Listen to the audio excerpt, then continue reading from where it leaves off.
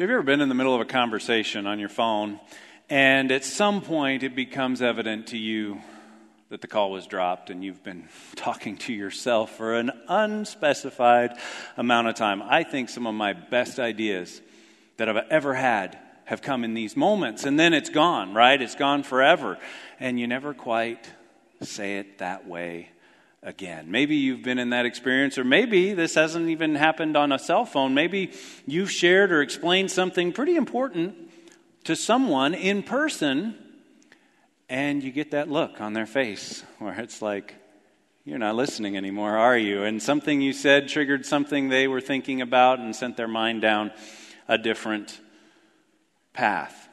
I was brave or foolish enough, you can decide, to share this little moment on social media a couple of years ago. I said, Heather, my wife, just stopped and said, "You weren't even listening, were you?" And I thought that was a very strange way to start a conversation, right? So maybe you've been there, and maybe you can relate to that. As we welcome our children from Kids Way in this morning and have all of our families sitting together, it is Generation Sunday, as Pastor Sandy mentioned, and there is a unique opportunity today to celebrate one of our core values of leaving a legacy of faith as we desire to be and increasingly become a family of families. Now you have opportunity to get down on a child's level and to greet them by name and introduce yourself to them. So I want to encourage everybody to do that with at least one person. You just go up to them like this. You say, "Hi, my name is Mark. It's nice to meet you." And it's that simple. And then you can do that next week as well. Even without the name tag, that conversation still works. So we're in a series on prayer, and we're asking that question, can you hear me now? And yes, there are those humorous moments where our mind drifts or where the call gets dropped. Aren't you thankful that the call never gets dropped with God? Aren't you thankful that God's mind never drifts? And yet, if we're honest, there's another set of questions we can ask. We can say, have you ever tried to pray and felt like you were the only person in the room? Like you couldn't focus, your thoughts wouldn't come together, felt totally alone, like God was silent or absent? I can be honest and say that's happened to me a number of times, even for whole seasons where it felt like no one else was listening. Like I was just talking to myself. Or maybe you've even begged God for something that you were just sure had to be His will and not received what you prayed for. As we move through this series, Can You Hear Me Now? We're asking that question not only from God to us, which is our subject today, but last week we looked at this from our perspective. My God, can you hear me? I'm getting these mixed up. I apologize. Today is my God, can you hear me? Last week was my child, can you hear me? Last week we looked at this from God's perspective. And we asked that question of Him to us. My child, can you hear me? And we looked at this idea that God is always speaking, but we are not always listening, if we're honest. Sometimes we're not listening because we're angry or frustrated, and we're refusing to listen. We're refusing to open the Bible. We're refusing to go to God in prayer. We're refusing to join the fellowship of believers and hear what God might say to us through them. But other times, we're just distracted, and we allow too many things to divide our attention. However, we landed the plane last week with this idea that we are always blessed when we listen and obey. We are always blessed when we go to God in prayer, when we look to Him in His Word, when we experience fellowship with other believers, when we go out into nature and experience God speaking to us through the beauty of His created world. And so last week at the end of the message, I encourage you to try something new in your prayer life. If you're in one of those ruts where you always do the same thing and it feels a little stale, sometimes the best thing you can do is mix it up a little bit. Go for a longer prayer walk with nothing in your ears and just communicate with God the whole time. Or get out a journal if you don't normally journal and prayer. Or have a prayer meeting where you take turns praying out loud with somebody else.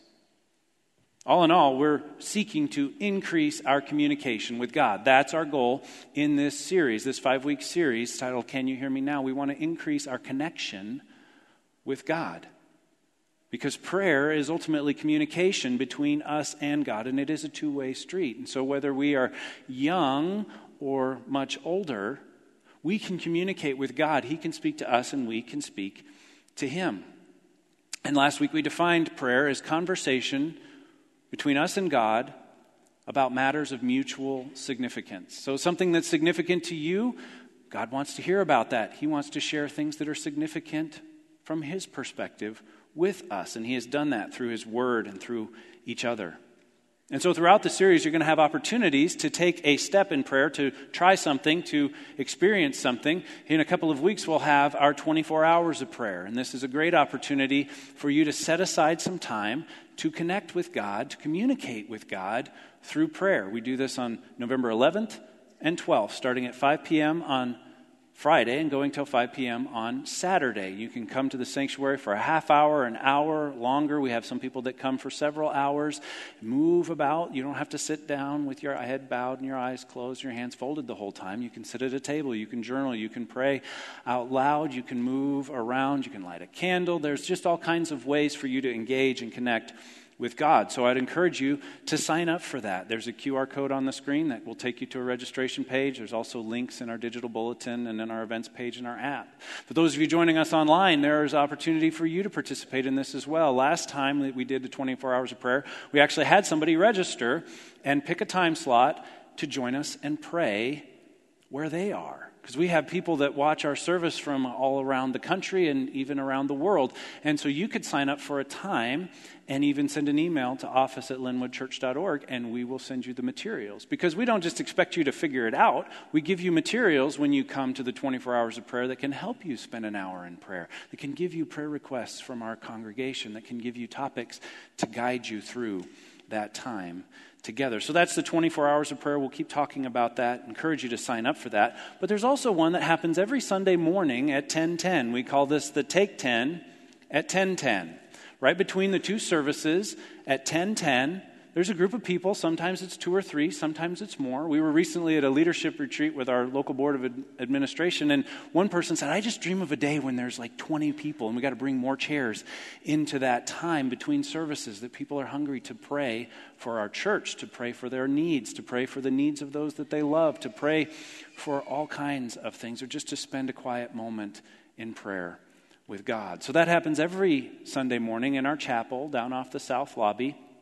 You can drop in, you can drop out, you can speak a prayer, you can just pray quietly the whole time. In fact, I mentioned this in the first service, and there was quite an increase in the Take 10 at 10:10 this week. So next week, you guys could all come like 20 minutes early and go down to the chapel, and we could share in that time of prayer together. Today, we are going to ask that question of God. Can you hear me now? My God, can you hear me? As if we were asking that question to God, and that brings up several questions that you might have asked before or might be on your mind today. Like, can we know that God hears us? How can we know that? Can we know that God hears us even when He feels distant or absent? And what role do our feelings or our emotions or our ability to perceive, what role do those play in whether or not God can hear us? And is there something that we can do when we feel nothing? Or when we hear nothing? That's one of the questions that I get as a pastor often about prayer. Is like, what do I do when I don't feel God's presence, or I don't think He hears me, or I don't hear anything in response? So we're going to engage those questions today. And I want you to turn, if you would, in your Bibles to 1 John chapter 5. 1 John chapter 5 is way at the end of your Bible, all the way to Revelation, and then just back up a few pages, and you'll be in 1 John chapter 5. We're not talking about the Gospel of John, chapter 5, we're talking about the letter, 1 John, that he wrote to Christians around the world to encourage them, to instruct them. And this passage, 1 John chapter 5, verses 13 through 15, comes at a section that is titled in a lot of Bibles as concluding remarks or final instructions, something along those lines. And he's giving them some parting shots, some final tidbits of wisdom. And in just these 8 or 9 verses, the word know appears in your Bible 7 times. And most scholars agree that that's intentional, that the number 7 was the Hebrew number for completion or wholeness or perfection.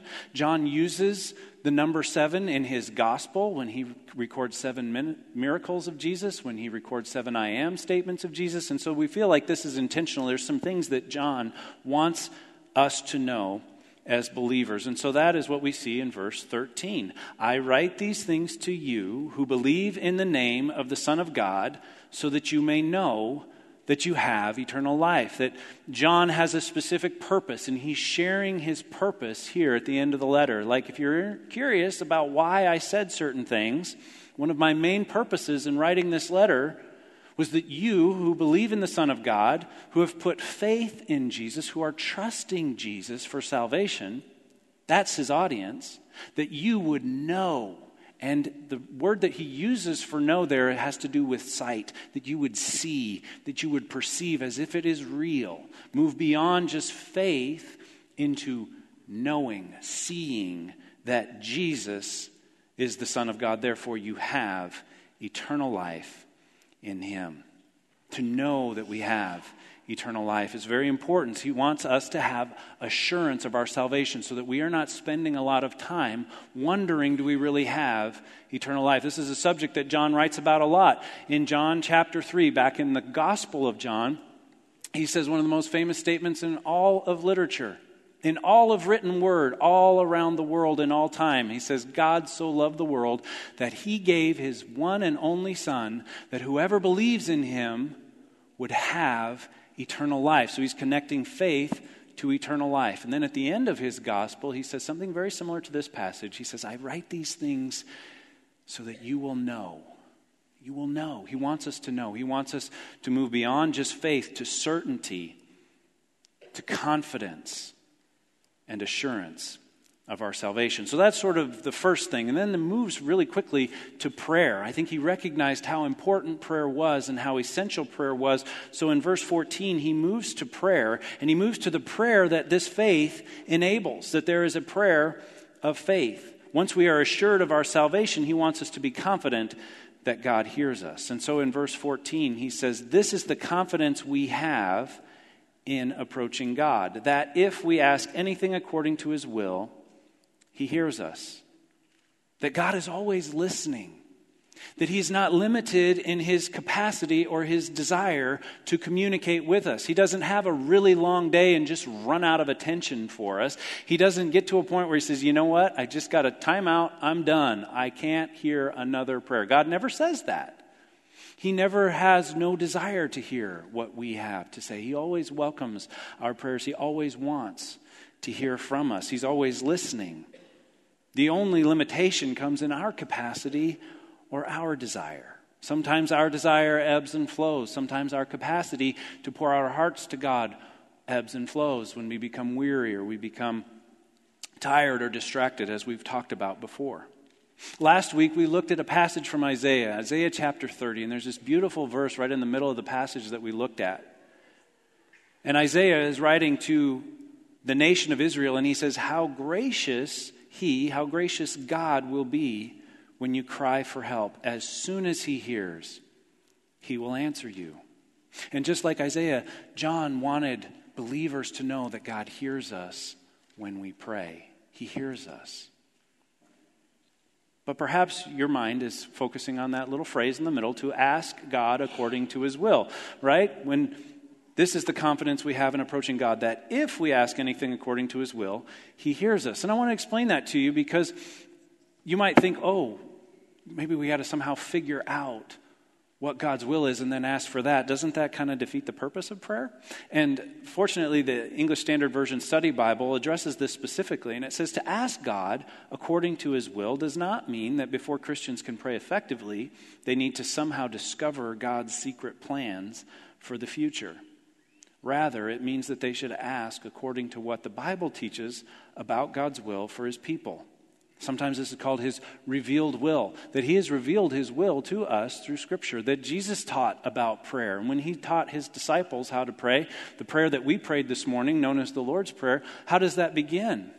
That we should ask God, thy kingdom come, thy will be done. We're encouraged to pray for God's will to be done in our lives, in our world, that heaven would invade earth through us. Thy kingdom come, thy will be done. Paul spoke in Romans chapter 2 when he said, do not be conformed to the pattern of this world, but be transformed by the renewing of your mind, so that you may test and approve God's will, his good, pleasing, and perfect will. That as our minds are transformed through the word, through prayer, through following God's will for our lives as revealed in Scripture, then we will know that that will that he has for us is good and pleasing and perfect. In 1 Thessalonians, Paul writes about the will of God as well. In 1 Thessalonians 4:3, he says very clear that God's will is that we would be sanctified, that we would pursue holiness, that we would pursue Christ-likeness. To be holy or to be sanctified really just means that we would be set apart for God, set apart for his purposes, that we're not following our own will in the world, but that we're following God's will for our lives. We're seeking that. We're seeking to not do the things that he told us not to do and to do the things that he told us to do. And then at the end of 1 Thessalonians in 5:18, he tells us that there's one thing that's always God's will for us, and that's gratitude. He says that give thanks in all circumstances, for this is God's will for you in Christ Jesus. That we would give thanks, that we would be grateful, that we would celebrate the good news of the gospel in every circumstance, even when we're down, even when we're grieving, even when we're suffering. We can give thanks to God for the good news of the gospel, that we are loved and accepted because of what Jesus has done for us, that we can spend eternity in heaven with him. This is good news, and this is praying according to God's will. And he says in verse 15, as he concludes this passage, he says, and we know, if we know that he hears us, and if we know that he hears us, whatever we ask, we know that we have what we asked of him. Now this one might even be like, wait a minute, I asked for this and I didn't get it. So how does that line up with 1 John chapter 5:15? I've got a problem here. Well, to know that he hears us in whatever we ask is the first thing that he says. To be reminded that God hears us in whatever we ask is enough, because communion with God is the goal of prayer. Communion with God is the goal of prayer. And when I read that in my study Bible, I thought, that we just make it so complicated sometimes. But it really is that simple, that the goal of prayer is communion with God. And communion, just like prayer is more than heads down, hands folded, eyes closed, communion is more than juice and bread on the first Sunday of the month. Communion goes way beyond that. Communion is oneness or common union. That God wants us to experience union with him. God wants us to experience oneness with him, to know that he loves us, that he is with us, that he is for us, to know that he has a will for us and a desire for us. And so when communion with God is the reason that we're praying, then we're less concerned with the outcomes of our prayer. We're less concerned with whether or not we get the thing we asked for, because what we're really seeking is communion with God, and we experience that through prayer. And I would even say that it's often what we perceive as silence or absence of God is when we grow the most, that our hunger and thirst for God grows when the thing that we wanted him to give us doesn't come. And if we can trust him and accept his will when it differs from our own, then our communion with him can grow. That when we can trust God and say, I trust you, I trust your goodness, I trust your sovereignty, I trust that you are good and that you love me and that you want me to grow in my relationship with you, then our communion with him can grow. But before we move on from here, I want you to rest assured. He's always listening. He always hears. You haven't disqualified yourself. He hasn't abandoned you. He hasn't neglected you. He has not betrayed you. He is with you. And when we know that we have what we've asked of him, as John says in verse 15, when we know that we have what we've asked of him, we know that doesn't mean that we got every little thing that we asked of him, but if we're seeking communion with God, then through prayer, we can know that we have what we most need. Human experience testifies that Christians do not always receive everything they ask from God, even things that seemingly are in accordance with his will. So this verse has to be understood in light of other passages of Scripture which show that praying according to God's will includes the need to pray in faith, to pray with patience, in obedience, and in submission to his greater wisdom.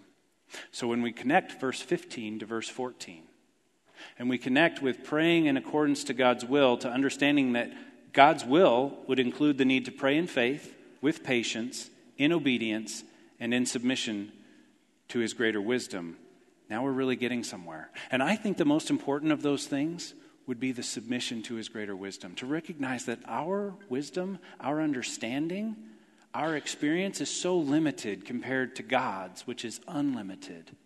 That what we think is good and right is very limited in comparison to what God knows is good and right. And so when we submit to his will, his greater wisdom, and we remember that, yes, he is sovereign.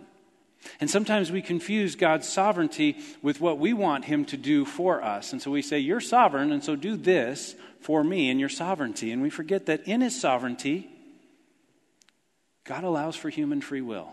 It's under, our human free will is under God's sovereignty. So he is still sovereign over all, and in his sovereignty, he allows humans to choose. And he does this for a couple of really important reasons, and this is a little philosophical, but there's no love if there's no choice. And so God knows that we were created to love, and there's no love if there's no choice. So that's why there's free will. And there are a lot of other really good reasons for free will, but we remember that God is sovereign, he's all-powerful, he's all-knowing, and it's within that sovereignty that he allows for human free will. And unfortunately, we've just made such a mess of things with this. All the way back to Genesis chapter 3, human free will has been fallen.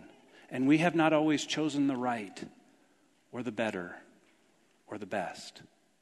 Yet God promises, he promises that he will work all things together for the good of those who love him and are called according to his purpose. He promises that in Romans 8:28. And that's one that you should have several places in your life that you will see it on a regular basis, especially if you struggle with God's sovereignty, that he is going to work all things together for the good of those who love him and are called according to his purpose. I wish it said this week at the end of that verse, I wish it said God is going to work all things together for the good of those who love him and are called according to his purpose, and he's going to do it this week.